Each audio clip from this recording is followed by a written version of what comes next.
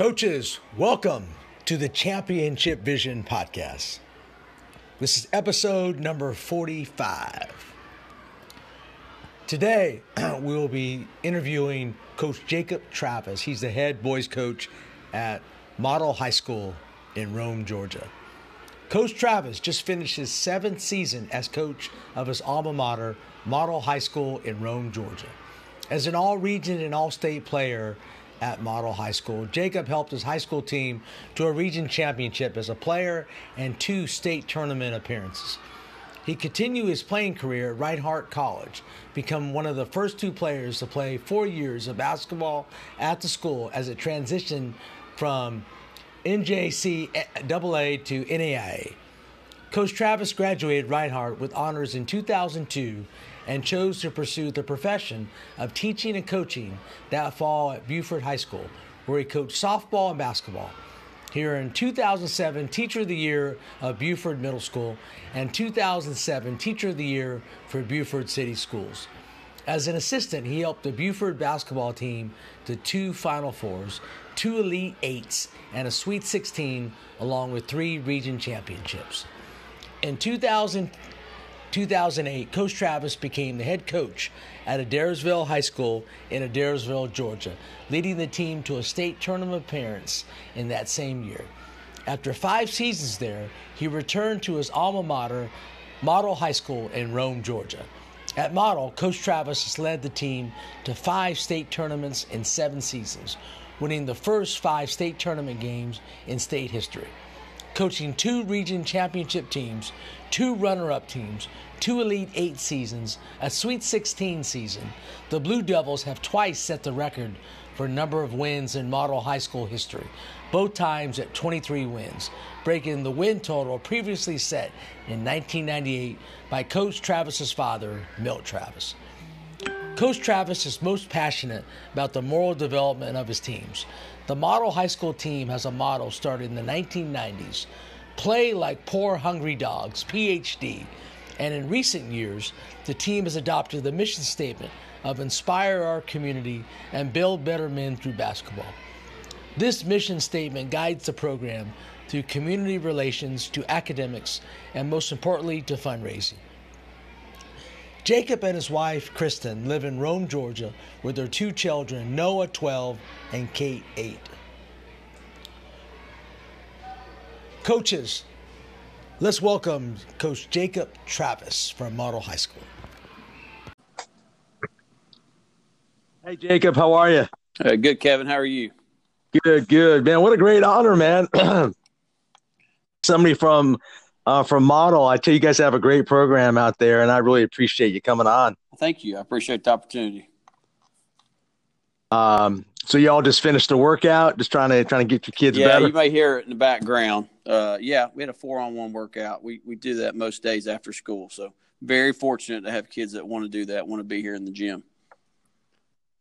Yeah, that's great. Well, I tell you, I appreciate you coming on, and what I try to do, I coach over here at Lake Oconee Academy. I'm a girls basketball coach, and I do this for the love of the game, man. I just love talking to all you guys and getting different perspectives and stealing ideas. I tell you, man, I speak to some great coaches, and I appreciate you joining us. I've been listening to some of them.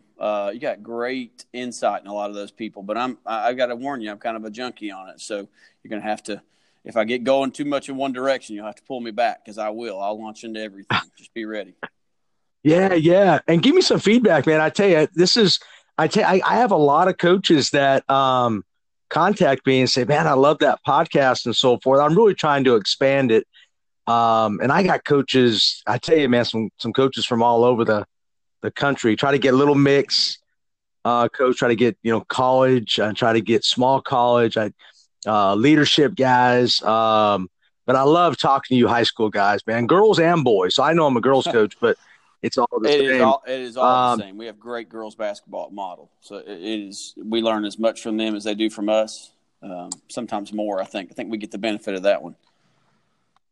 Yeah, no doubt, Coach. I tell you what, I remember I met your dad. It was interesting. I met your dad. He was talking to Mark Gaines at the Final Four, and I was talking to Mark, and your dad says, "Hey, I know you from something. I listened to your podcast. I said, man, that's a great honor, man. When Milt Travis says something like that, I was like, Milt, what are you doing, man? Don't you have something better to do?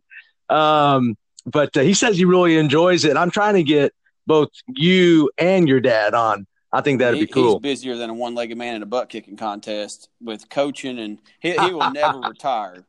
And I doubt I will either. But I like what you're doing, Kevin. You've got a good blend. You've got guys from different walks of life. You got leadership people. You've got coaches. You got people who are in the classroom all day too, like I am, and then coaching and teaching at the same time. I really like it. It gives me different perspectives because it's, everybody has some level of genius we can all learn from.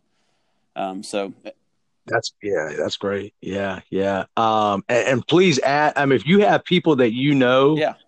I'd be glad to get it. So I always ask that. I try to ask them after the podcast and say, hey, if you have anybody, because I just really enjoy it. And if you're getting things out of it, just one coach, I know it's worth my time. Tell me about your journey. Tell me about. I know you're from that area. And you did play for your dad. Is that correct? Correct. Yes, sir.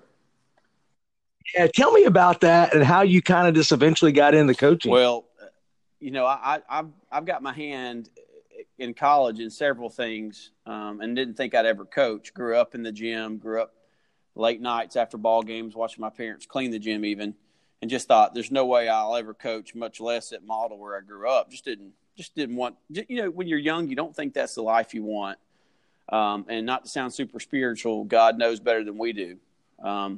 But I went to college thinking I was going to go into ministry, even started applying to seminaries, and got into coaching sort of on accident. My dad actually left here the same summer that I was leaving college, and I got engaged, and I even thought about college coaching, small college coaching, had a couple of little bites and directions you could go with that. But I fell in love with teaching in the classroom too. And even a year or two into teaching, I thought, I'll go on to seminary, or I'll do something different. And my wife and I joke about that. She knows, and she could probably tell you, I could disappear tomorrow if I felt like I was supposed to. But I know I'm where I'm supposed to be, doing what I'm supposed to be. And I used to worry about what I was doing, and I think the older I get, a lot of your podcast guys are like this. The older we get, especially in coaching, you realize it's not what you're doing that matters so much. It's how you're doing it and why you're doing it. And so I've landed here back at Model. I graduated college, went with Dad to Buford, and we had 5 good years together. And at 26, I just wanted to be a head coach. And I don't know why I wanted to so young. I think that was a mistake. I went to Adairsville High School, which I really think I owe them money and time, and wish I could go back and do my first few years better. Yeah, everybody does. Right. I hope I say that in 10 more years, right? And exactly. Yes. And got started there, coached 5 years, and then after 5 years, I got a call from Model, and it was sort of one of those, no, I'm still not coming back calls. But within 2 or 3 days, you have all those sort of life prophets, people who walk up to you, even some of my best friends in Adairsville. Hey, man, you ought to strongly consider doing that. And I left and came back, and it's been a great 7 years. So, I love coaching basketball. My wife can tell you, my dad kind of passed this down to my brother and me both. We read all the time. I've got a brother that's a college assistant coach for 15 years. He's been at North Georgia that whole time. And my dad's a coach. And we go if we all end up at the beach together, we're wading up to our waist sometimes talking about random basketball things. That it's like a secret language, isn't it, Kevin? It's sort of why are you talking about free throw blockouts? Other people walk by, say, have no idea what we're doing. And my sister-in-law oftentimes says, I wonder if y'all are secretly in the mafia when y'all start talking basketball, if it's code for something else. But right, but that's exactly where I am, and I think I hope I get to stay here at Model for a while. That's something that we've decided as a family. But I married a girl from Waleska, where Reinhardt is, where a lot of us came from that are coaching in the area now, and we really like where we live. Rome, Georgia is a spectacular town. Sounds like I need to get to your neck of the woods at some point. You guys, yeah, sounds like exactly. The lake's not too shabby down there, man. It's a great area out here. Matter of fact, it's a brand new charter school. Matter of fact, our boys coach is Mike Brooker. I don't know. Mike from the past. He played at North Carolina, played at Brentwood in Sandersville. His wife is the softball coach and boys soccer coach. But it's a small charter school. We're building from scratch, Jacob, here. So now our girls, we've had some success, not because of the coaching. It's because I have some pretty good players. And our boys have been struggling. They play in a really tough region. So, but it's a great challenge, though. It's kind of great starting a program from the beginning, don't you think? I've never gotten to do that, and I've always been curious when you do start something from the ground up. I've seen people do that with new schools or consolidation. You get a chance to brand it probably in your way, or at least try to. So I've always been curious how that would work. Yeah. Yeah, and I think it's good, Jacob, because and that's why we're going to talk about your philosophy and your mission statement. But really, there's no legacy. So I was listening to another podcast today about kind of adding to the legacy. We're actually building a legacy, good or bad. We're building one, and the kids they just love that. They love being the first to do something. They're really motivated by that. But I got a really motivated crowd here. They love basketball. Hey, tell me about your dad and the impact he had on you, and just what did he give to you? What are some things that he really kind of taught you? I don't know any way to describe my dad other than gritty. We have a slogan or a saying that I brought back to model when I came back: "Poor hungry dog." And that was something they said, play like a poor hungry dog. And I'll make kids think about it all the time on the side of the street here. If you see a stray dog, take a picture and send it to me. It's about playing hard, about living your life that way, about being the best you can be all the time. I was fortunate enough to get to coach with him after I graduated college too. So my relationship with him took a whole new role. I got mentored by him as opposed to just being his son. So you talk about legacy. He's left that in his kids, my brother and my sister. My sister even coached for a year or two. And I think it taught me that coaching is a ministry. That's probably the biggest thing he left with us, or is leaving with us as we speak. So he is, and he's the ultimate mentor. My dad, you know when you've been mentored, Kevin, because you can pass that mentoring on to someone else, right? And like being for sure. But my dad is that guy, and he's mentoring a lot of people. And I'm closing in on 40, and I'm starting to realize in the last few years, I've started to realize, okay, I'm supposed to be passing this on to people. Like I'm supposed to be doing this for other people like he is. And today we got a lot of programs and different angles, and people are talking about buy this program. If you're in education, man, you've seen a different program in a box every year, curriculum in a box. Oh, for sure. But with him, it's just out of generosity and love for the game and love for people, and that ability to connect and relate. It's made a big difference in how I handle myself on a daily basis, not getting too frustrated, not letting the highs be too high and the lows too low, that kind of deal.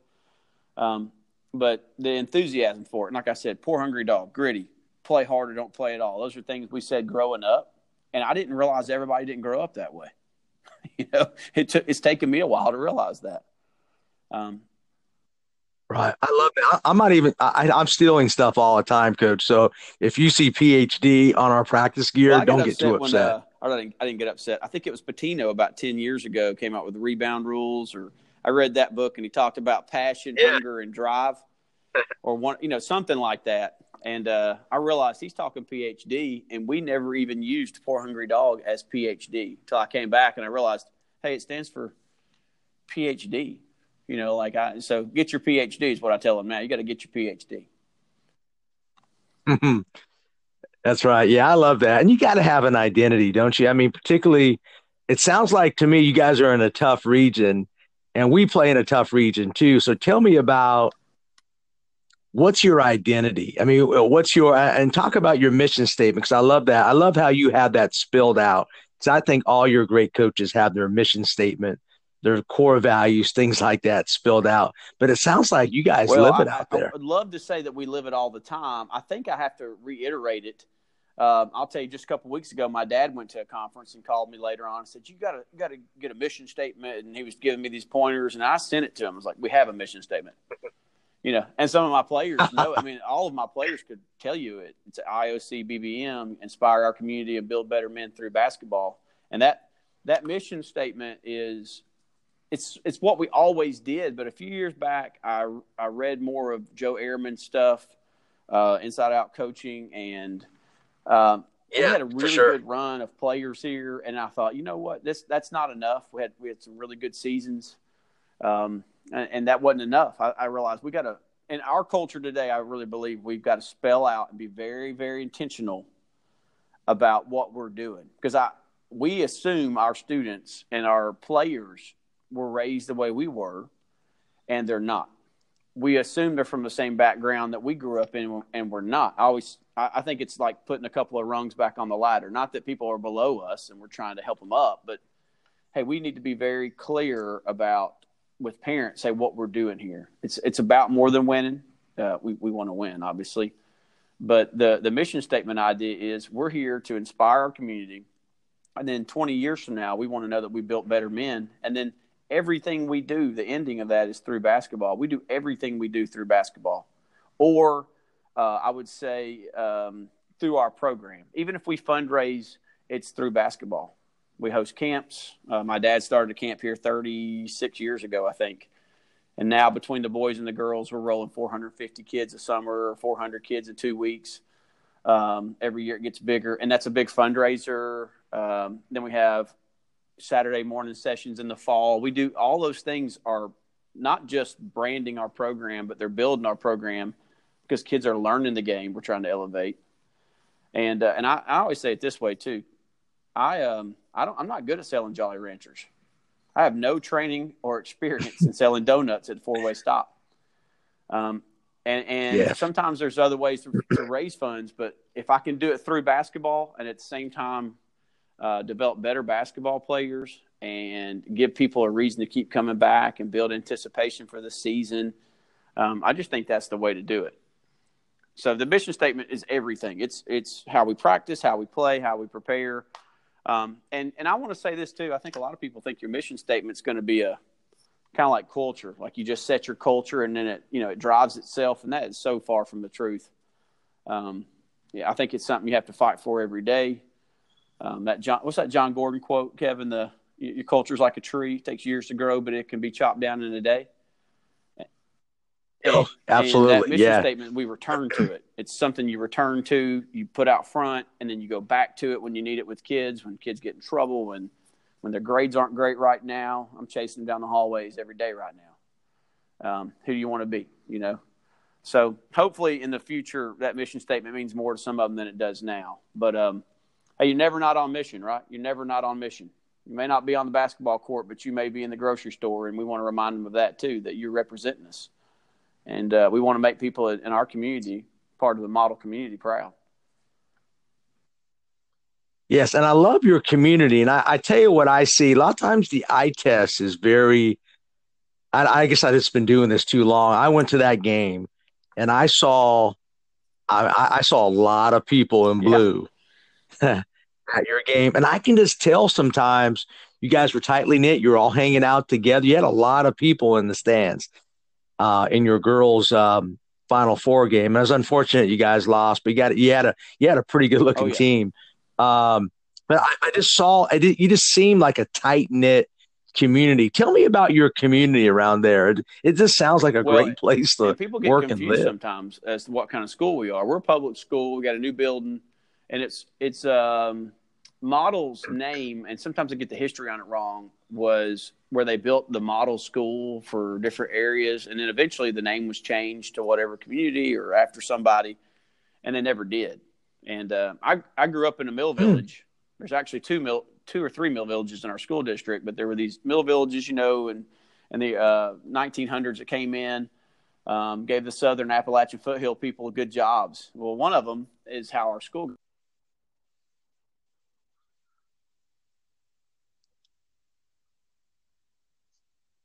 Yeah. Can you hear me?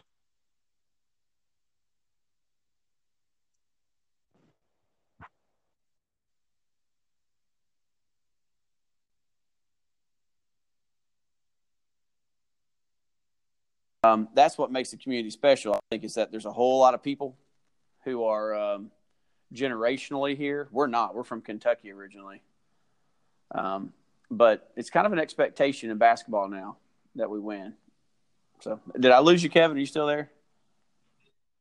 It did, yeah. Okay, just kind of, it just went. Sometimes the Wi-Fi is Yeah. crazy a little bit here. Uh, just kind of review that. I got towards the end of it. Can you go back again, Yeah, I coach, just just a told little you we're bit? built on a mill village originally. We're right outside of Rome, Georgia now. But I think there's a blue collar work ethic that's kind of been in our community for years, and not something that you talk about or you brag about. It's just the way you were raised. You were raised to work hard, and we want to fight entitlement that way. But um, like our girls coach, one of the winningest coaches I know of, went to school with her, went to kindergarten with her. Um, and she's been successful, ultra successful, but she doesn't brag about that. You know, that's who she expects to be, and that's fun to share that kind of culture with them. But our community is really tight knit. It is interesting. We're a county school, but we've been around so long. We're a lot of the newer county schools in the metro area and stuff. I think we have more of a soul in the community than most schools like us have.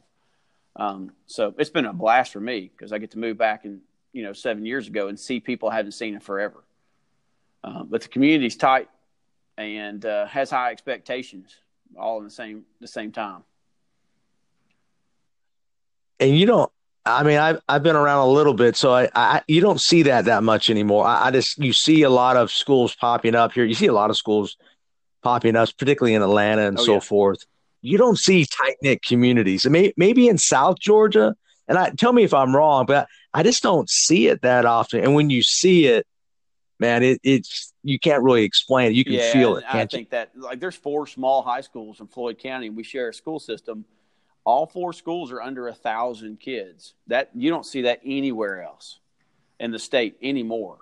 And I think it presents some obstacles to how you fund. And the state doesn't. You got one county systems. I mean, one school counties, city school systems. You don't have anybody with these 4 small high schools. And like I said, there's obstacles to that, but at the same time, you have 4 very distinct. And I think we're the best, obviously, but 4 very distinct communities that are smaller. So we get the advantage of having a small high school that you don't see in the metro area at all. And at the same time, we have the same opportunities offered to our kids most of the time that those schools do as well. Yeah, you guys are very blessed. You guys are getting the maximum out of your kids. I know that for sure. Tell me about Coach, your Buford days. I'm a big fan. Gene Durden's a mentor of mine. I can call up Gene right now. He would sit down, talk to me for an hour. They have some great coaches over there. What did you learn from your culture at Buford that carried you over to what you're Well, doing I now? think the biggest thing you learned there, and we got there when it had just turned double A. So it's Okay. 17. Yeah, I Yeah, it's remember that 17 years ago now, too. and a lot has changed there. I drive through there on occasion. My parents still live in that area part of the time, and I drive through there and think, well, that's changed a bit. But I think your pursuit of excellence. What's funny is I learned some of the things I grew up expecting: the professionalism of coaches, expecting coaches to coach and to do the best they can, and pursue winning, not at all costs, but to be better people.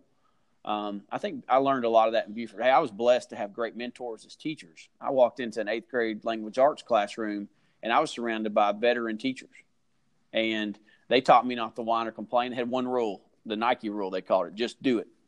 You show up for work, you do what your boss tells you to do. That's part of teaching too. And that was a blessing in and of itself. I was in a different building than my dad, so I got to coach with him. I coached softball there too, which was an excellent program. And so I think that pursuit of excellence, their community was great too. There's expectations there. It's a very tight knit place as well. And then you're working for Dexter Wood, who's a legend. And then Right. you're getting to be around Gene may have moved in year 2 or 3. We were there. I get to be around Gene. and Okay. learn from him. I think the best thing he told me was when I left, just be yourself. Don't try to be somebody else. And I still wonder if that was good advice. Yeah, I don't Exactly. know if I always like myself, Uh, but I think it's great advice. Yeah, you have to be. You got to be true to yourself because people will see through that. You know yeah, that, right, Coach? big time. I mean, people will see. But yeah, but Buford, it's one of those things that people see. They go, man, it's like a college. They recruit and all these negative things. It's like, ah, they have great coaches there. Now they have a lot of kids and so forth. They have the right culture from top to Well, bottom. yeah, I mean, they're doing it the right way.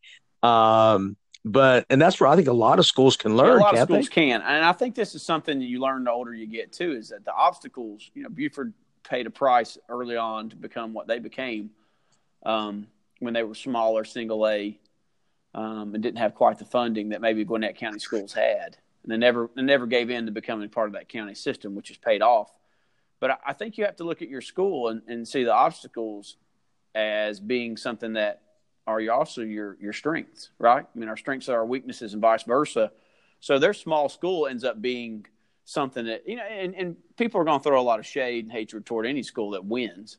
But they understood the advantages they had in that area, and they took advantage of it. I mean, that's just being the small school in that area for years was not cool. It didn't work out well.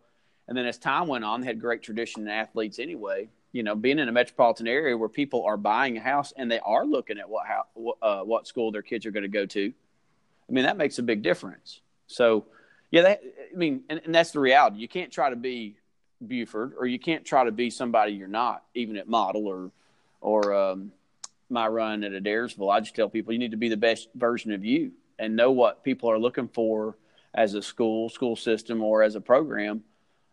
So what I learned is try to be the best you can, where you are, what you have. That's a Vince Lombardi quote, I guess. I think it is. But at the same time, when I got back to Model, I can spot, okay, there were a lot of the right things going on here when I was growing up too. And that excellence is here too. And we've got to keep pursuing that. We've got to become obsessed, in my opinion, to improving our school. And as the culture changes in society, making sure we don't have a lower standard, or we explain, like I said, clarify to the people around, hey, this is why we do what we do the way we do it. I tell you, I mean, you got it going on there at Model and so forth. I tell you what, I want to pick your brain because I want my listeners to kind of hear how are you building your program. So I have some questions for you here. Talk to me about leadership, because I think I don't know if all coaches are actually building leaders in their program. What are you doing to build great leaders over there at Model? You know what? I wish I could say there's a package or a plan we use on that. But number one is we have to build, I'm a relationship guy. That's my strength. But I get to live with a lady who's a good educator. I got to grow up with good educators. So I took a lot of that for granted, that people knew how to lead themselves. Shaka Smart, first level of leadership is lead yourself. And that is, I think that's the foundation of leadership for high school kids.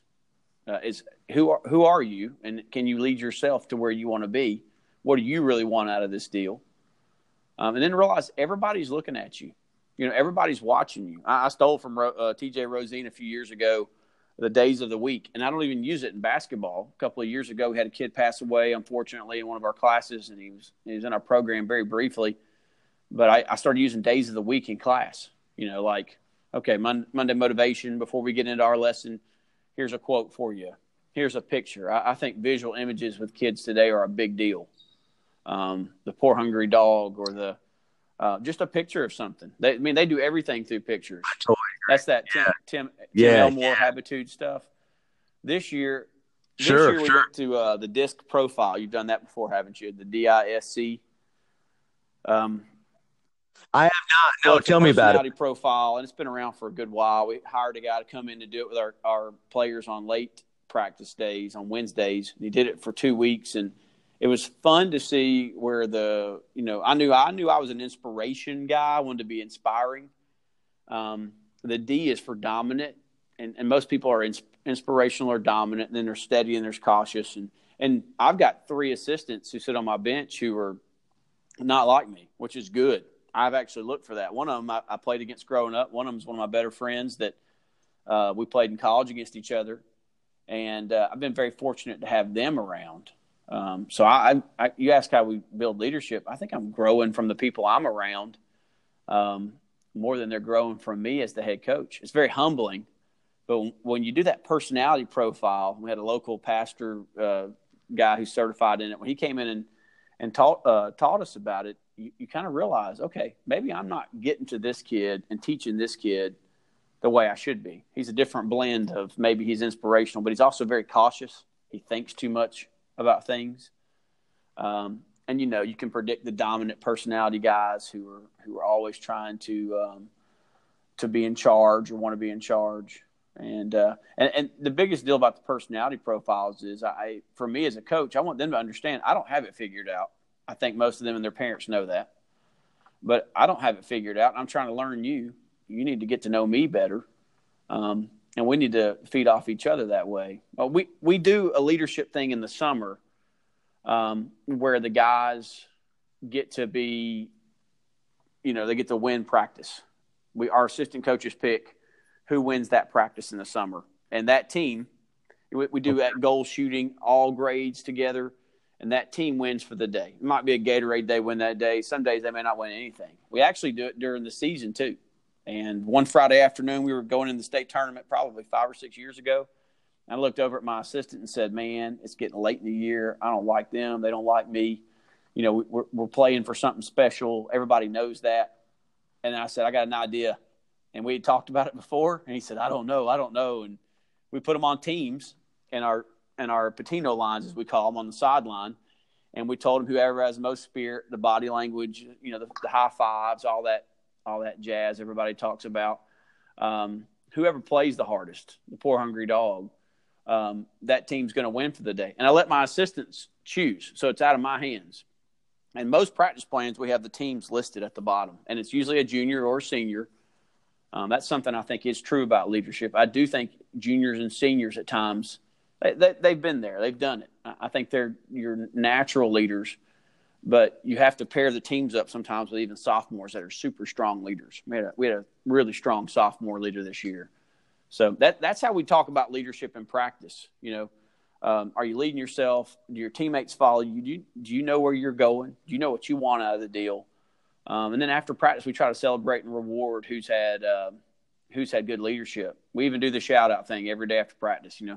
Tell us what so and so did, and they get some praise and celebration from their teammates. And that's just stuff I'm not good at.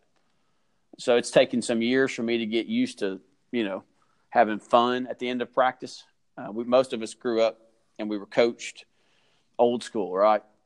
And yeah, we coached the way we were coached. And I played for my dad, played for a guy that a lot of us played for at Reinhardt named Gerald Sharp. And hey, we were just tough-nosed kids, and they made us tough.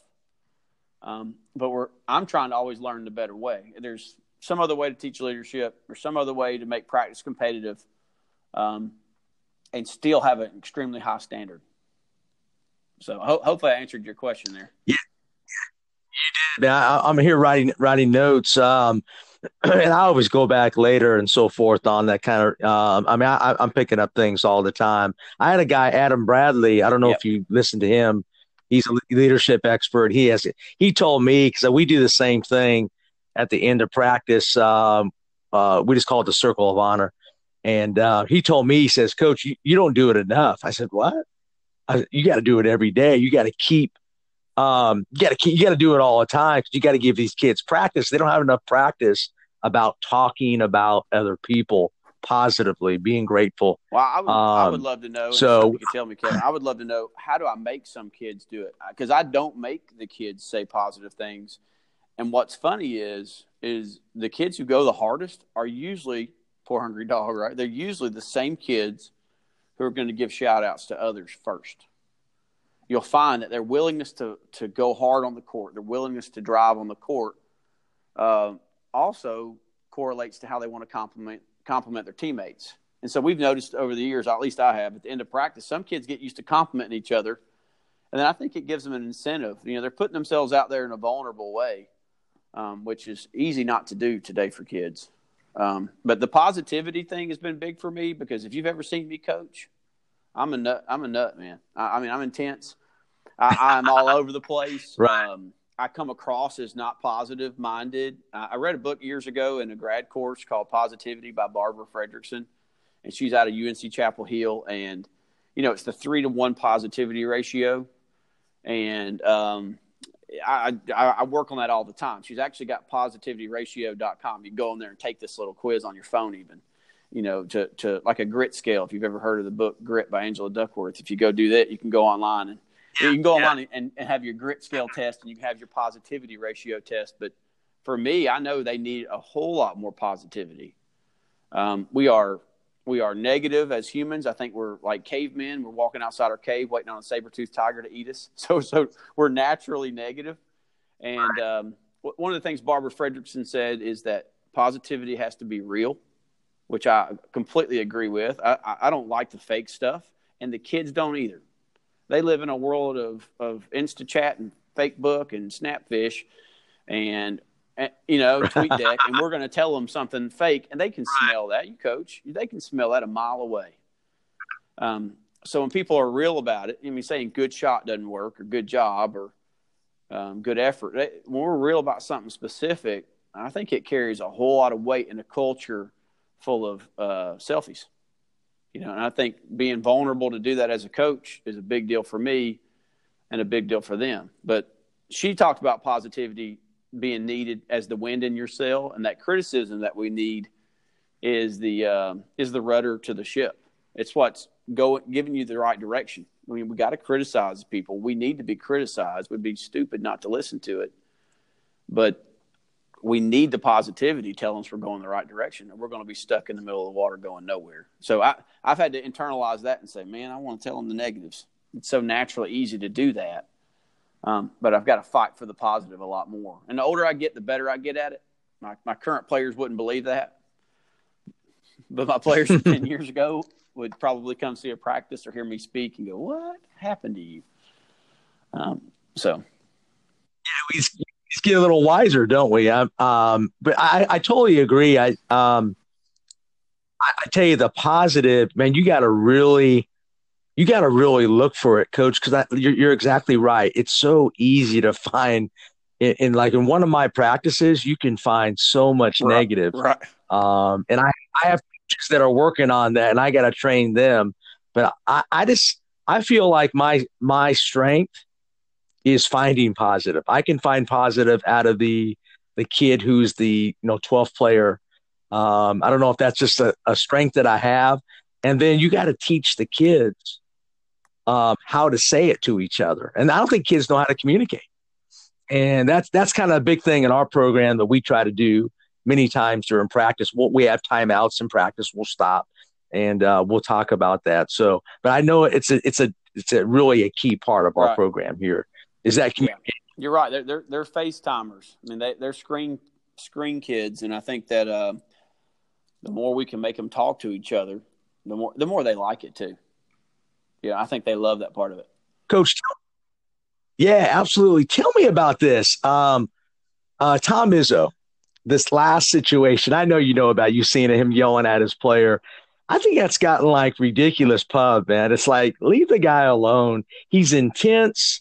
It's like, I don't think, and maybe you feel differently. I feel like, man, I get intense on the sideline too, and I got to be careful of girls. I think the guy's true blood, man. I just think he cares about his kids, probably too much. I don't get that intense, okay? I'm just kidding. I'm terrible, and I relate completely. There's a young man that played for me years ago, and I stopped him at half court in a school in Cherokee County and let him have it. And I knew after that game he was not a popsicle. He did not melt as a sophomore point guard. He went back on the floor and led us to victory, and he's finishing up college baseball right now. And I thought, what was I thinking? Why did I go outside myself like that? But I do that often. I don't think it works if you're trying to motivate people all the time. But Izzo said it, and I think the one reason – and I'm going to say this first of all, too. We did that personality stuff with our team. I have been beaten by many a quiet coach, I've been beaten by quiet kids. I've seen my best friend growing up was a quiet kid, but a tenacious competitor. And we get trapped into, rating people and grading people by their personality. And I think that's silly. I don't think I'm a better coach because I'm a fire breather like that. But Izzo is who he is. His players know who he is. We've got a microphone and a camera on every single thing in our culture now. It's every political thing. It's every sports thing. It's everything. And I think we give a lot of, and I'm just as guilty as anybody, but I think we give a lot of credence to what people say. I mean, we get on Twitter and get offended by somebody who we don't know. Why are we offended by what somebody we don't know says? And I look at Izzo and I think, here he is chewing butt. That's the way I was coached. And I'm thankful for the way I was coached. But there's a sense of urgency in a basketball game that he's making a point to that kid. This continues, we're going to lose. That if he said it normally, hey, man, if this continues, we're going to lose. I don't think that gets across. Now, I've learned this. The more I do that, the less effective it is. So I'm having to be better about when I fuss and chew. Because it's not effective all the time. It's very rarely effective. But that moment that this is a big deal, when you're talking to your own children, this is a big deal. We talk differently in those moments. It's a sense of urgency. And if you've never coached basketball or you're not much of a fire breather, then you're going to take exception to it. But I think people who are taking exception to it are just, sharing their opinions, man. Everybody's got an opinion. You're right. And I think you got to pick your times, right, Coach? You got to pick your times. And I don't yell a lot myself, but there's times when I do get on them. But I think you got to pick the right times. I think the really good coaches know when to do that. And that's the older we get, hopefully, the better we get at it. And this is what I know, too, as being a guy who yells a lot at times. It does not make me an effective coach. It does not make me an effective coach at all. As a matter of fact, I think it makes me ineffective when I yell sometimes, just like it makes some people ineffective when they don't yell. It's a matter of being effective or not. And I've been coaching 17 years. Everybody that's ever played for me can tell you I'm a yeller. I'm a screamer. I'm crazy. But the relationship side of it that I know Izzo is probably really good at doing, you have to have that. You have to have the trust factor. And you have to say you're sorry when you cross that line. That's something I've gotten better at doing, is telling my players, hey, I was wrong. Just dead wrong. Dead wrong how I reacted at practice, or dead wrong what I said to you. And like I said, I think people are making a bigger deal out of it than it is. I think Izzo and all of us know that we can't just stay the same as coaches. We've got to look for a better way. You ever listen to Andy Stanley's leadership podcast? I know who he is, but but I've heard him before. Yeah, and he's good. Podcast. He had a line where he said, date the model. And I thought, what's he talking about here? Date the model and marry the mission. And, if you're dating the model, that means the way you carry out your mission may change. The mission never changes. The standard has not changed. You hear coaches say that. And but there's a better way. I do think there's some truth to the fact that, like Jay Billis and a lot of these people are calling out that things are changing. Yeah, things are changing, and I think we got to change with it. So Tom Izzo, I'm sure he has changed some things, but man, you're right. That's gotten a whole lot of publicity, and I didn't think it was that big a deal at the time either.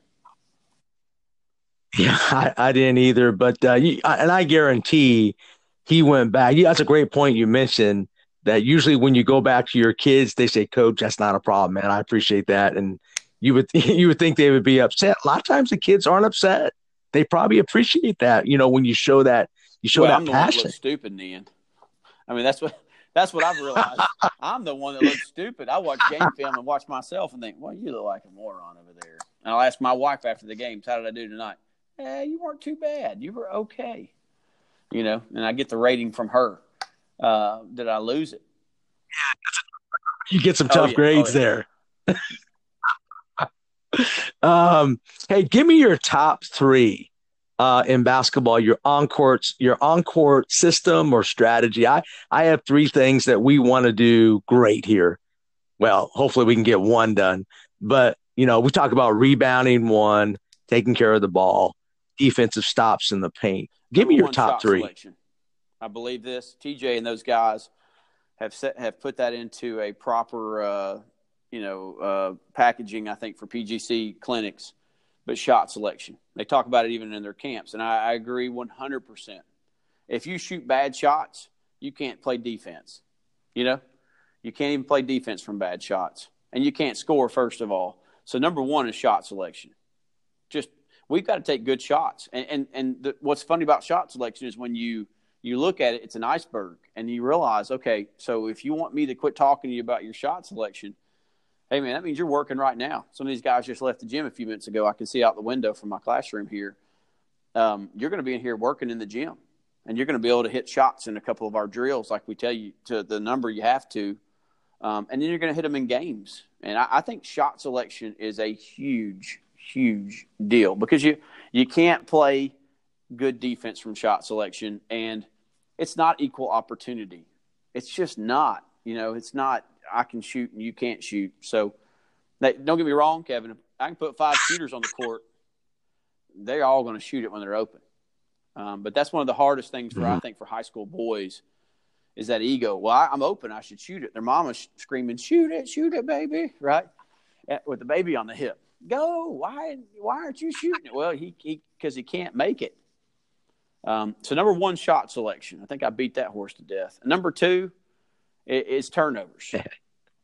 I think turnovers go right there with shot selection. What you're going to think is I'm telling you 3 offensive stats, but I think all 3 offensive stats are about defense because there's a cycle to it no matter what you do. Shot selection, What was the second one I just said? I just told you it was turnovers. We try to get 15 or less, and what's funny is that seems doable, but it depends on how fast we're playing that year. Our system never changes. We run some read and react stuff. We run the read and react. We do run it. I was around for Coach Torbett putting it in the early days. And I love that stuff. I think it's good. It's not the only thing we do, but I think that is a really good system to have in place first. And then the third thing is we talk a lot about we're talking about offense here, aren't we? Where we talk about free throws. We want to shoot a certain percentage from free throws. And we actually every year come up with a number for how many free throws we want to shoot. I had a terrible free throw shooting team this year.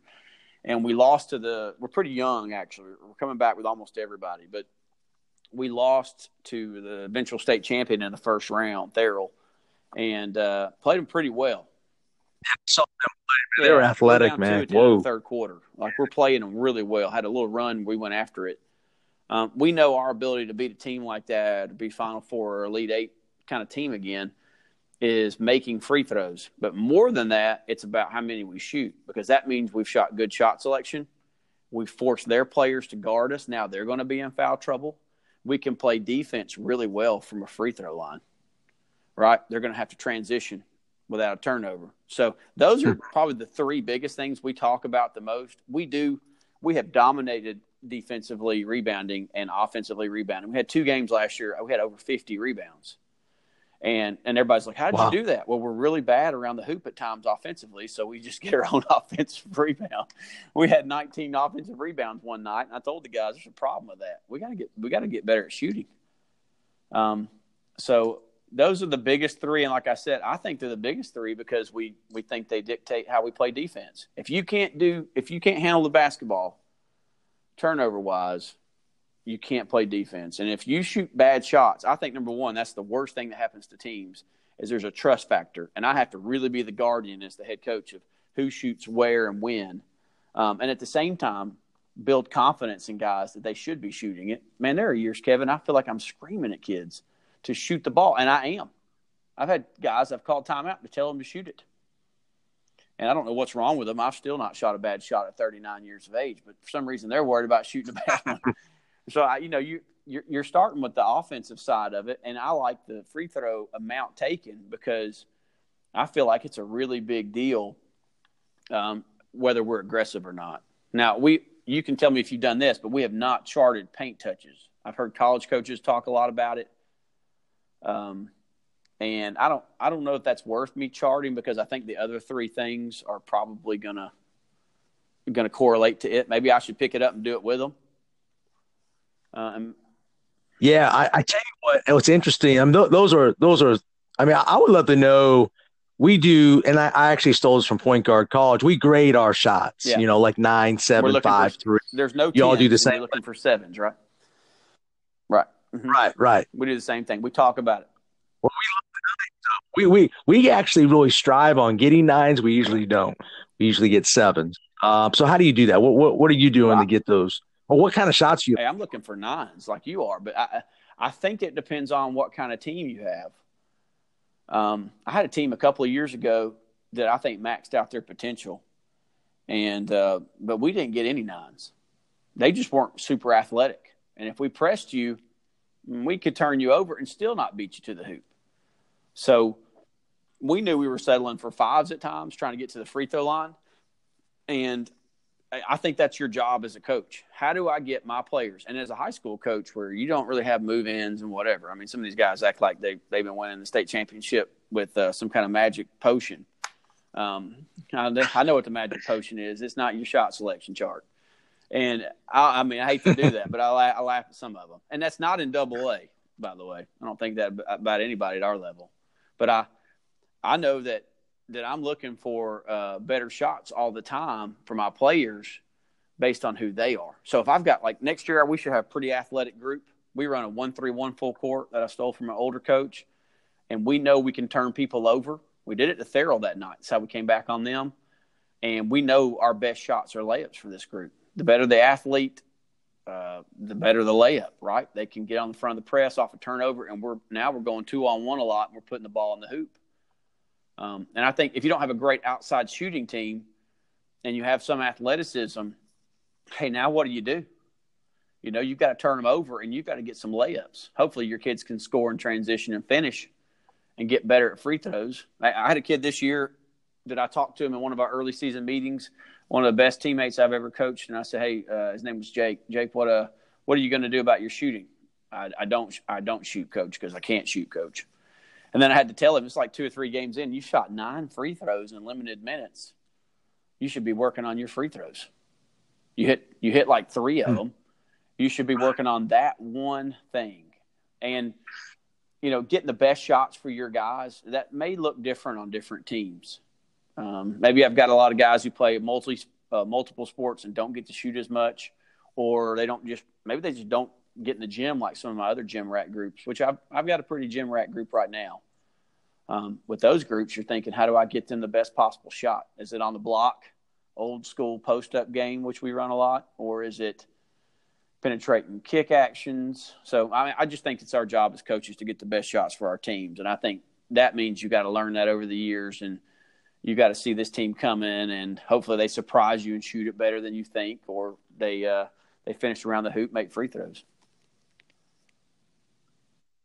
Yeah, and I want to hear about your offensive system, and I just want to tell you, I'm always stealing little things from everybody. And Rick Torbett was one of my best podcasts, and that guy is so smart, and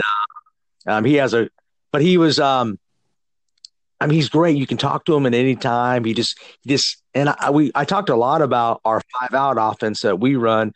We actually started the season, coach, with I have a great point guard, sophomore, by setting a lot of screens, trying to get her maximum shots. Like, all right, we're going to give our best player all the shots. And no duh. I mean, the other team knows that too. So we struggled with that. And then we didn't start playing well until our team became what I call everybody touched the ball. Everybody was – and the team – that turnaround from that team concept of everybody touching, everybody cutting, everybody moving, she got more shots. Tell me how you build your offensive. What is your offensive system? Transition, 5-out. What do y'all do? We run 4-out almost exclusively, and that's going to depend on how many post players we have. Let me say this about the 5-out. My son's in the gym with one of his buddies. They're 6th graders. I believe everybody should learn the 5-out. but just because I don't want that kid who's 6th or 7th grade, like we see all the time, getting pigeonholed into being a post player. I don't know if Rick said – I didn't listen to Coach Torbett's rundown on that, but I believe that's where the Europeans and a lot of people have gotten ahead of us. Everybody's a decision maker in the 5-out. So learning that early on is really important. And our middle school guys do a great job of that. And we're trying to get better at it. But we run 4-out. We run fast break, traditional looking fast break. We do not run a true secondary break. We talk about reversing it.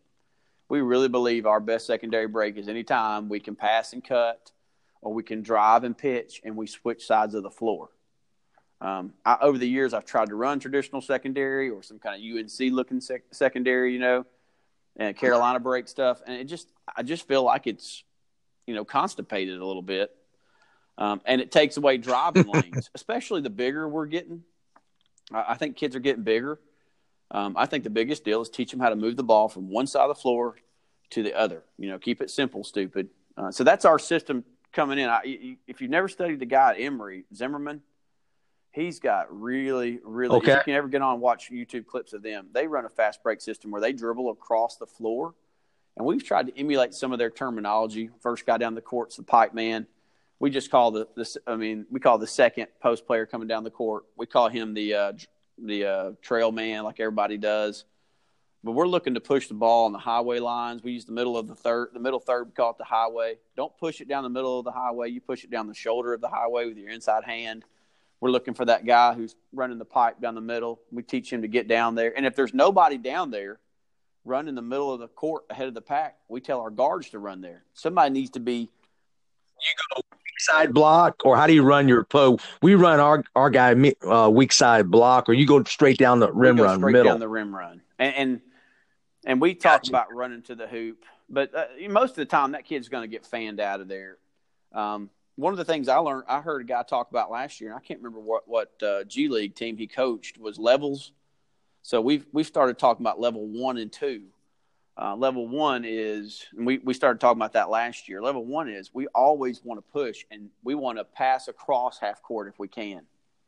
We know we're playing better, faster. I think PGC does a lot of their drills and their camps. If you ever get to watch one of their camps, they do a lot of constraints to their drills, which are awesome. Yes. And one of the things they do is you got to pass across half court. Well, we started implementing that in level 1. If we pass across half court, we're not running a set play from that, We're trying to score. We're attacking. We're attacking while defense is trying to transition. And another PGC thing we talk about is nobody plays good transition defense. We always ask them who plays good transition defense, and they can tell you nobody.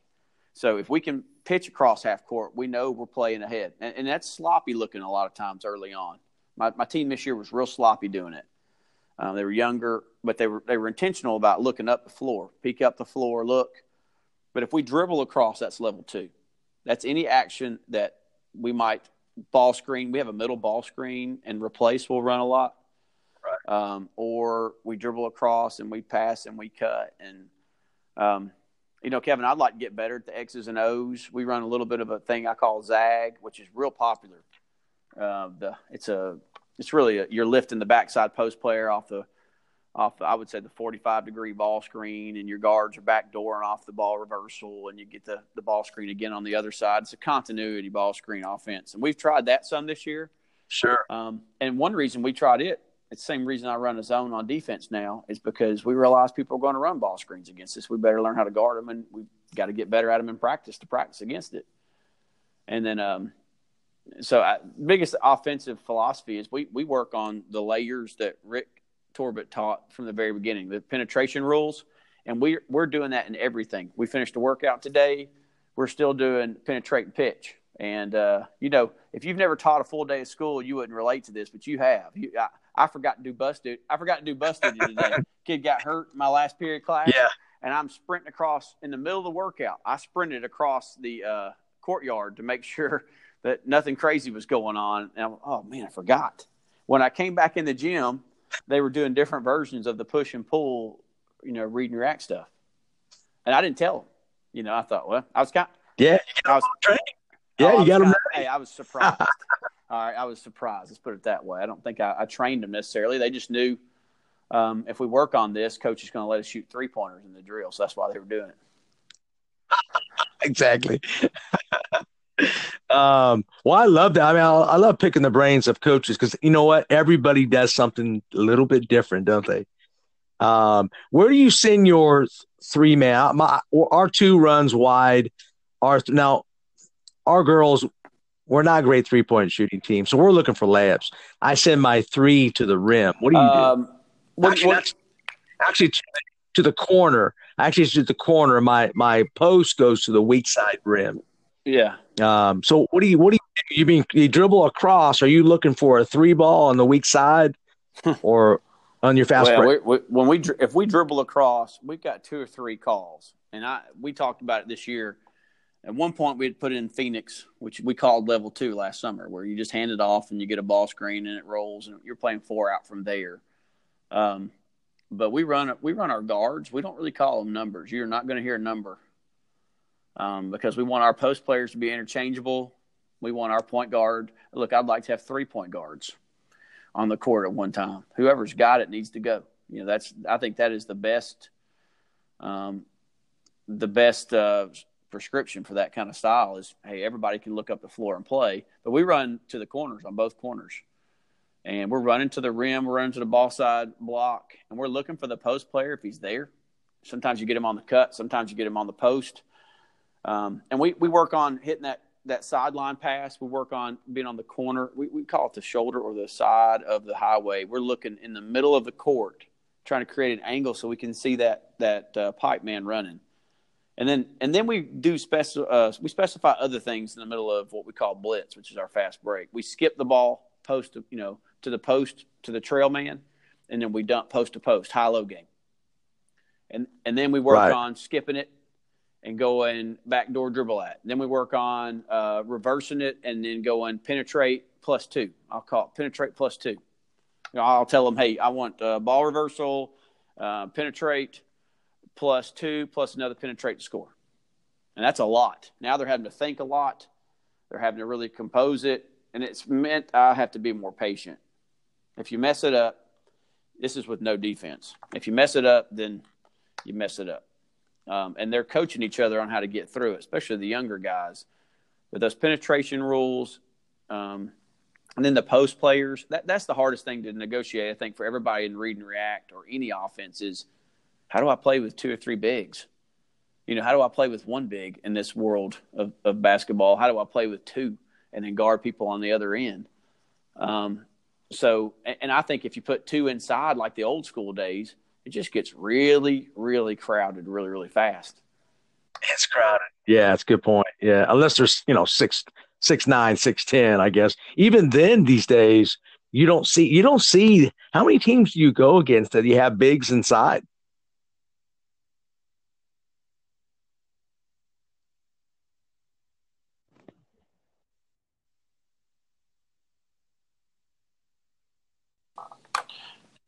Hey, did we drop right there?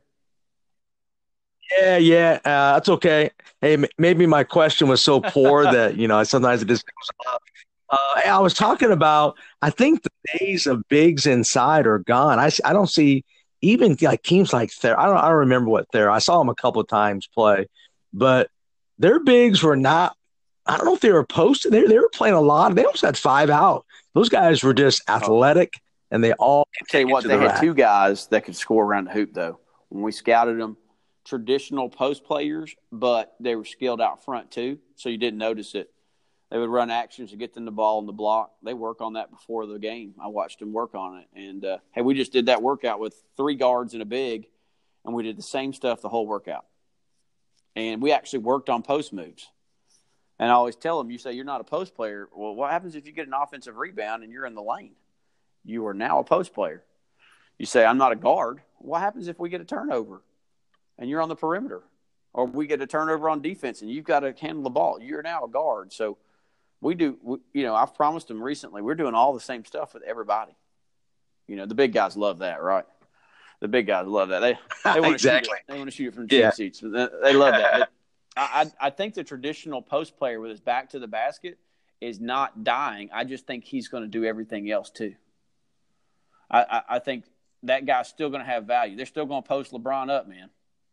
and get him the ball. I just think he's got to be able to shoot the three too and make decisions out front like a LeBron or the European guys tend to do now. And I think they're going to have to be able to turn and shoot because defenses are figuring out if you're going to put a guy down there and that's all he does, they don't have to guard him. He's not going to stretch the defense. So I do think that's a big wave, but it's because everybody's getting so skilled, which makes it so much more fun to watch. I mean, watching a big 6'11", 7-footer handle out front is amazing, right? Left hand, right hand, one hand passes, shooting a three. It's just a lot of fun to watch right now. Yeah, and I saw like last night, in the girls' game too, in the McDonald's All-American game. Those guys were posting up, they were shooting three. They're so skilled. They're more skilled nowadays than they have ever been. But I'm not sure. There's still something missing from the old school as far as the toughness goes. I don't know. Tell me about toughness. You think kids are as tougher when you play? I think sometimes we always think that they're tougher when we're playing. But yeah. What do you think? What do you think now? Are kids changing? Are they getting more skilled but less tough? What do you think about that? Yeah, I think there's a whole lot of different factors. I could get lost in the weeds on that question. I think we have some really tough kids. At times, and then other times not so much. I do think it's changing. I think the game of basketball has become more, freedom of movement kind of deal. You watch those old clips on Twitter about Michael Jordan getting mugged, and, what the Pistons would do to him, or the way I grew up playing in the 90s. I fouled out my last college game ever, and the head coach looked at me and said, "You had to, didn't you?" We were down 20 to Faulkner, who I think won the national championship the year before. I said, "Yeah, I had to." But, I probably fouled 15 times in the 90s to get 5. And today, the freedom of movement with it, I think there's a reality that the game does look softer. I also think it looks softer because we shoot it better. I think more guys shoot the three better. And as the floor has gotten stretched more, there's so much more space to create from. And I think it just looks less messy. Does that make sense? I really do. Sure. I think we're quicker. I think we transition better. And I think the three-pointer has just changed it. I don't remember who was talking about that on a podcast. But, man, it's changed everything. It stretches everything we do. And so I think that's the real difference. But toughness culturally, yeah, I think there is maybe a different level of toughness. And I read a lot of Tim Elmore, who's a generational guy, growingleaders.com. And he talks a lot about how we have lawnmower parents that are cutting the grass in front of the kids. Prepare the child for the path, not the path for the child. I think we have an ability to see more. Everything on our campus is on camera now, even cameras that can hear. And I think everything is seen, and we think our kids are fragile. And we all do if we have children. We love them dearly. But I think that's something that's happening. So we're parenting them longer. Adolescence is starting earlier, and it's ending later. And it used to be a 3 or 4 year deal. Kids at 16 sometimes went to work in the mill down here and drove by my house in a nicer truck than my parents had. And today, that job's not out there. And I think the nature of our work, I think that makes us a little softer. I'm a teacher. They think we're soft, right? And right. I think kids as a whole are growing up differently. Some are growing up with grandparents, and who are heroes, and having to raise their grandkids, which is a completely different role than what they should have. And I think that's all factoring in. The divorce rate is, we say it's 50%. I don't even know if that rate matters as much anymore as it matters that our kids are growing up with one adult in the home. Or split homes. About half of our kids are doing that. And I just think there's less accountability and there's more protection. And that sounds kind of like a goofy mix, but I think we hold our kids less accountable than ever to do the things that we used to be held accountable to do. And then, and I think it's tougher to be a teenager right now. I know that's not popular to probably say, but I think it's hard. I think it's really, really hard. They're walking around with these picture takers and video cameras. I mean, think about – Kevin, I'm glad we didn't have that when I was in high school.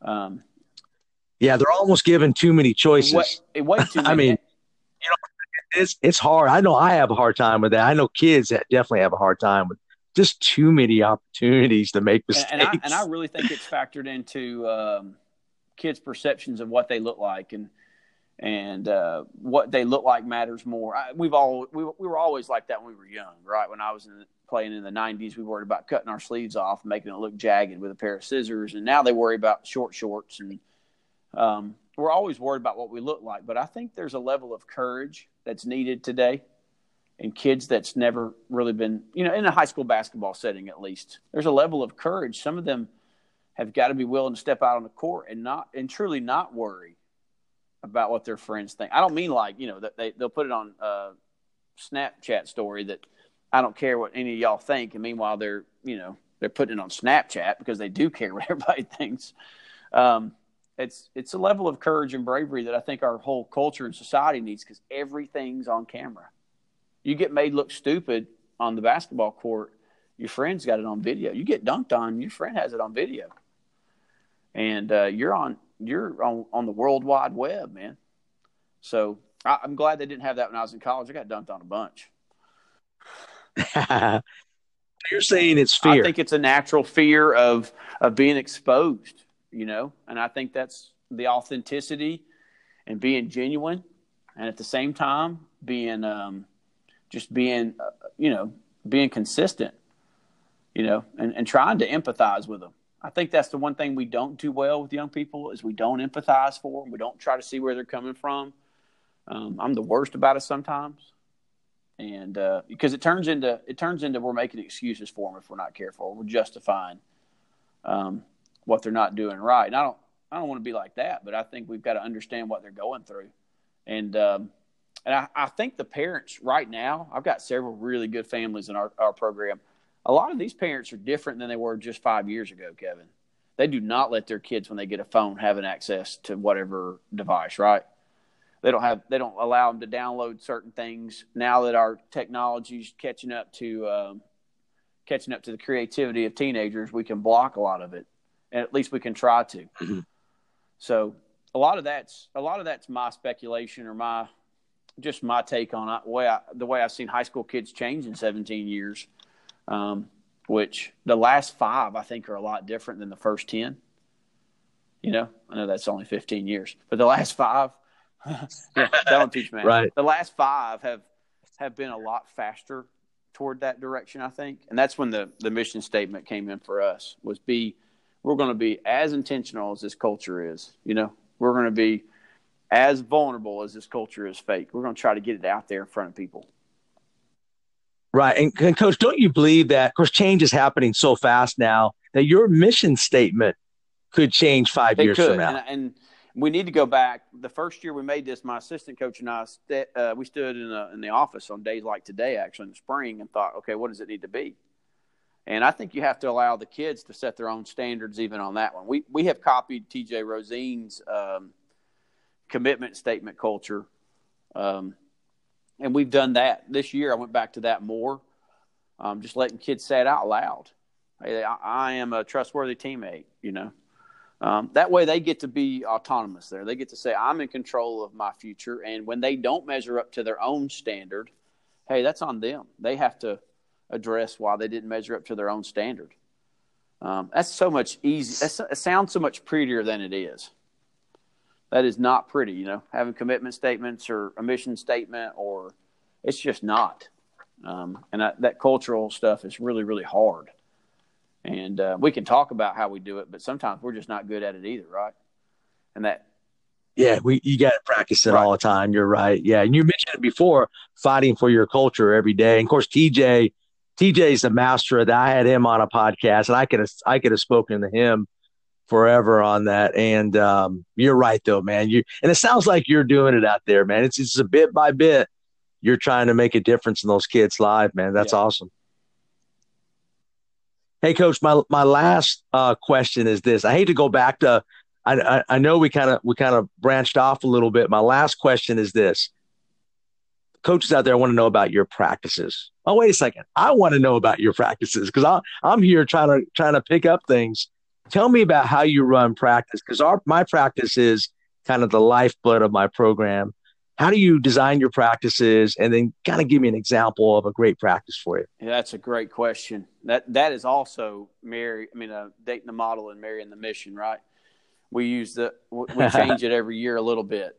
I think there's one thing that I do now, and I've kept some of the terminology for consistency, but we start practice and we set the tone in practice. We stole drills over the years, and one of the things we started stealing was how Point Guard College starts every session to their camps. They work on I think they call it some kind of form shooting. We start every practice in their leadership lines, 6 different lines, 3 at the main goals, and we have to get them in 2 minutes. They have to get up to a 7, like just to get loose too. And then we go into our 5-out pass and cut motion, our dribble drive stuff, half court stuff typically, and then we roll right into full court offense to try to make it flow. But that's the beginning of practice. And after that, I got to tell you, Kevin, I'm a rare bird. I once heard the girls coach at Louisville. Is it Jeff Waltz? Heard him speak at a clinic. Maybe one of Gene Durden's clinics years ago. And he was talking about how his personality, he's not good with a practice plan. And I'm not either. You got to see my practice plans. They look like somebody slept on them. And he set me free a little bit because he said, hey, just have an idea of what you're doing. But he said, my personality is I don't ever have a practice plan. Now, I have a practice plan. I'm so ADD that I got to have one.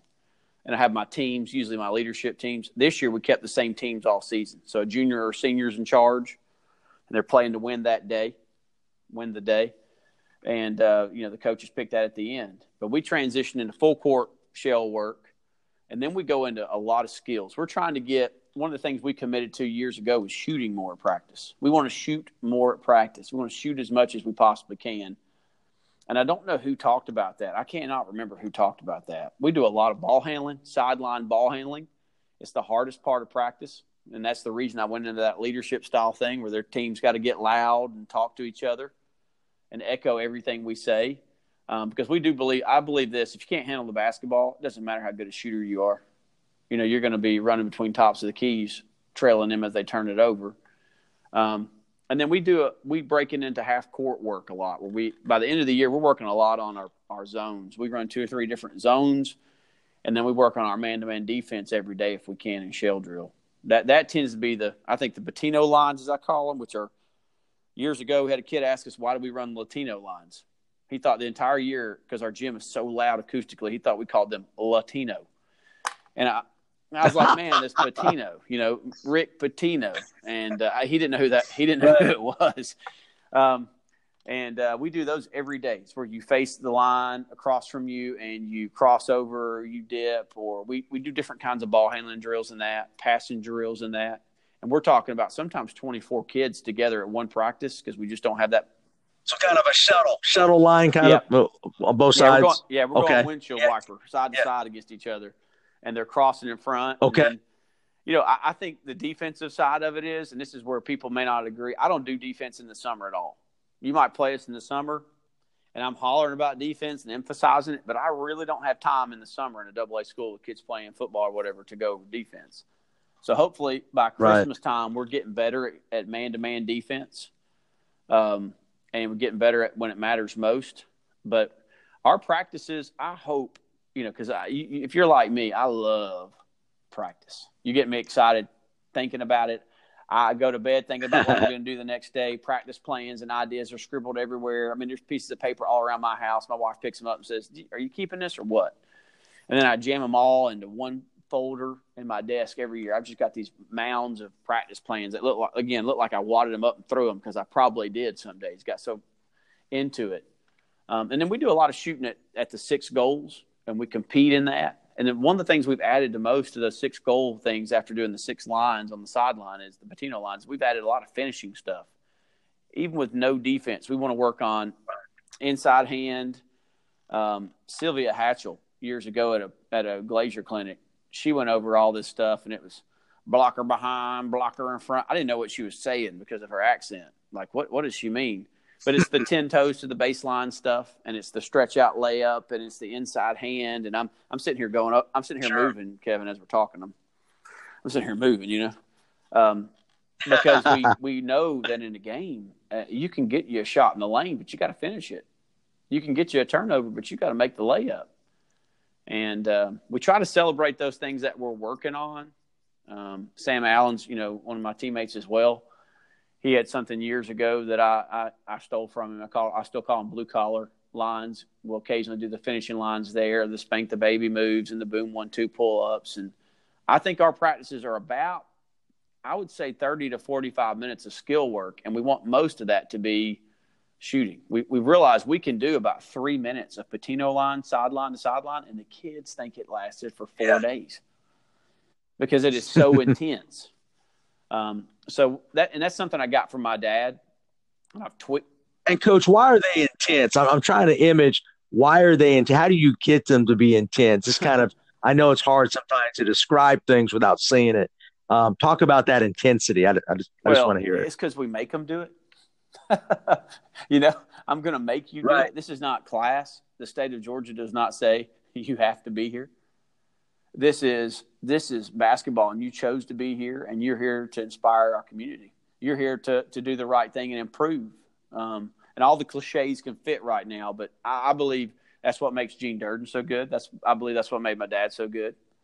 Years ago, I heard Kelvin Sampson say that. Hey, it's what you make them do that matters. You got to make them do it. And I think kids will resent you years later if you don't make them do it. If you don't teach them how to go further than they think their comfort level is at the time. I do not want that. I don't want years later a kid to say, how come you didn't push me more? So I think the practice needs to be more intense at times. I've over the years, I have mellowed a little bit at practice. And I'm looking for the guys to shoot the ball well, to be prepared for the next day's opponent, but mostly to keep getting better. I just think if you're not doing ball handling every day at some part of practice, and you're not doing shooting every day at some part of practice, if I really believe that ball handling and shooting are the first two things that are important, because if we can't do those two, we can't play defense. You can't play defense from a turnover. You can't play good defense from bad shots. And I just believe if we do those two every day, the guys understand how important it is. It makes everything else better. So I'd like to sit here and tell you I'm a defensive coach because I thought I was a tough, gritty defender and took charges and all that. But the longer I've coached, I realized that if my team is not good on offense, what's the point in guarding ourselves at practice every day? I mean, iron sharpens iron. We better be good at offense first. And then we can get better at defense. And if you've got a young team that's really, really bad at offense and you're working on defense only, you're just, you're just guaranteeing they're going to be really, really bad at offense the next few years too. I mean, that's a philosophy that I picked up from my dad, and over the years for me too. It's about shooting and dribbling in practice. And I've been a head coach 12 years now, so there's not much I still do that I learned from him or other coaches. But that one thing, like you said, make them do it. You got to make them do it. And the days they don't feel like making them do it, you got to make them do it. And the days I don't feel like making them do it, I got to still make them do it. So, yeah, that's a great point. Coach, how do you handle mistakes? Are you the one that you make kids? I mean, we do a lot of, we do a lot of, technique things, but we rely on effort in our, we're the hustling Titans. So if you don't have effort, boy, you're gonna do sprints, push-ups, things like that. They're held accountable for their effort. Yeah. What do you do? That's part of your intensity, right? How do you do that? Well, it's a very, very calculated game of go crazy when I'm mad. I'm just joking. It's not calculated at all. But the better leadership you have out of your players, and I mean this, the better leadership you have out of your players, they know the standard. And this year was a great example of a year where we didn't have exceptional leadership at practice. We had 3 seniors who were playing. 2 of them had never had a whole lot of experience, and the third guy had torn his knee up 2 years in a row as a senior point guard, and he finally got to play 1 year. So, I felt like I was pushing them all, dragging, pulling them, right? You can't push a string. You have to pull a string. And there are times where you have to pull them. And I didn't do that well earlier on. I think your question is, how do I do punish. We do go to the line to clear your mind, as the old coaches say. We do try to build in at practice shooting drills. If we have a black and white or a blue and white, depending on what color jersey we're wearing, if you don't win the shooting drill, you run a 3. Even after every shooting drill, which is 2 minutes long or 1 minute long, you run. And I don't even time the runs. So there's some consequence there. It's a positive reinforcement there. It's about getting in shape too. I'm not trying to demoralize anybody, but there is some level of, hey, I want to win. And what you find out is that running doesn't bother the winners. If they lose, they're right back up, getting the balls ready for the next section of penetrating pitch, as I call it, or the baseline pitch. They're getting ready and going after it. So, look, we're trying to make them compete. That's something that's one of our core values, is competing together. And then the second part of that is, man, it wears you out sometimes, doesn't it? It's trying to make them keep fighting in those drills, make them keep fighting in the shooting stuff. Right, and that's where the player ownership and the player leadership comes in, right? Over, you have leaders within your system, man. You got it made, and it sounds like you're building that. You got your young team coming back, man. I'm looking forward to seeing you guys. I hope we play well. I'll say this: if you coach at a real high school that has up and down, especially a small school, if you have one injury, there are going to be years where you're having to live with restarting. And this past year, we got to restart a little bit, like rechange our program. It felt like we were young, and the 2 years before that, we had great kids who, like I said, maximized their potential. I think they did everything they could. But there were times where I felt like I wasn't doing them a great job. But you talk about leadership. They would run on the court, and they could have gone through practice, asked me what was on the practice plan. And I had 2 or 3 of these guys that I miss dearly still today. They knew, look, we got off the bus. They knew what I was expecting. And if somebody young did something stupid, a couple of them got out of their comfort zones. They're real quiet kids, and they got after eof each other. Like, hey, man, you don't do that. And this past year, there's that gap. Where you found yourself training people again, where you kind of had a natural progression. And this year it was like, man, we're going to have to teach some of them. Yeah, Coach, I appreciate everything you're sharing, man. I got so many notes right here from you on that. I really appreciate it. The model way, man, you guys are doing a terrific job, and I'm going to try my best to keep up with you guys and try to keep up with us too. Let's keep just try to build a relationship here, because I always enjoy kind of getting back to all my coaches and so forth. But thanks again for sharing. Thank you, Kevin. I appreciate it.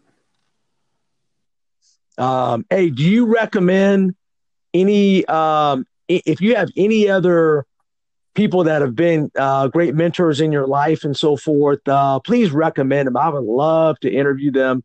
I know you have quite a few. If you do, man, please contact me with some great people. A lot of the guys on the circle, a lot of the guys in my circle growing up or the last few years, you've already interviewed. My dad would be a great one if you can pin him down, because he's. I've been trying to get him. He's tough, man. He's tough to get, but I'm still trying. Yeah, he's coaching AAU right now and doing training sessions almost every night. So he is really tough to get to at this time. Yeah, absolutely on that. Thanks for sharing, Coach. I appreciate it. Hey, we got to watch some hoops tonight, man. Some good games going on tonight. Yes, we do. Who's on? What time does it start?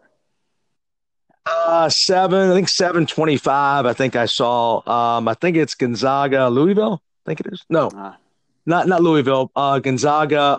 Louisville's out. Louisville's out. Yeah, Louisville's out. Gonzaga, Florida State. Yeah. My son could tell me. I have to just ask him. Exactly, man. I can't remember all the games. Coach, thank you so much, man. I appreciate it, and I wish you the best, man. Keep the great work. Thanks, Kevin. Appreciate it. All right. Take care. Thank you. All right, bye.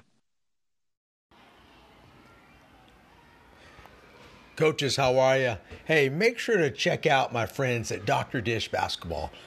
They were a main sponsor of my Legends Clinic last year, and I got to see in person why the Dr. Dish is undoubtedly the best shooting machine on the market. I'm super excited to get one in my program here soon. As a matter of fact, it's already in the process of being ordered. The technology and versatility of the machine are unmatched. Make sure to check out their product lineup and their new Dr. Dish CT machine on their website at drdishbasketball.com and follow them on Twitter and Instagram at drdishbball. Mention this podcast and you can save $300 extra on your next Dr. Dish purchase. Get one soon. This is Coach Kevin Furtado of the Championship Vision Podcast. Hey coaches, this is Nick Bartlett with Dr. Dish Basketball, and you're listening to the Championship Vision Podcast with Coach Kevin Furtado. Make sure to check us out at drdishbasketball.com and on Twitter and Instagram at drdishbball for daily basketball drills, tips, inspiration, and how we've revolutionized the basketball shooting machine over here at Dr. Dish. Also mention this podcast and you will receive an exclusive discount on your next Dr. Dish purchase. Thanks for tuning in. Hi, this is Jeff Jasper, head basketball coach at Pascack Valley High School in New Jersey. If you haven't listened to Kevin's Championship podcast, you're missing out. This guy's got a passion for the game, great insights, and he interviews some pretty cool people. I must say, he interviewed me. I had a lot of fun. Best to all of you. Take care.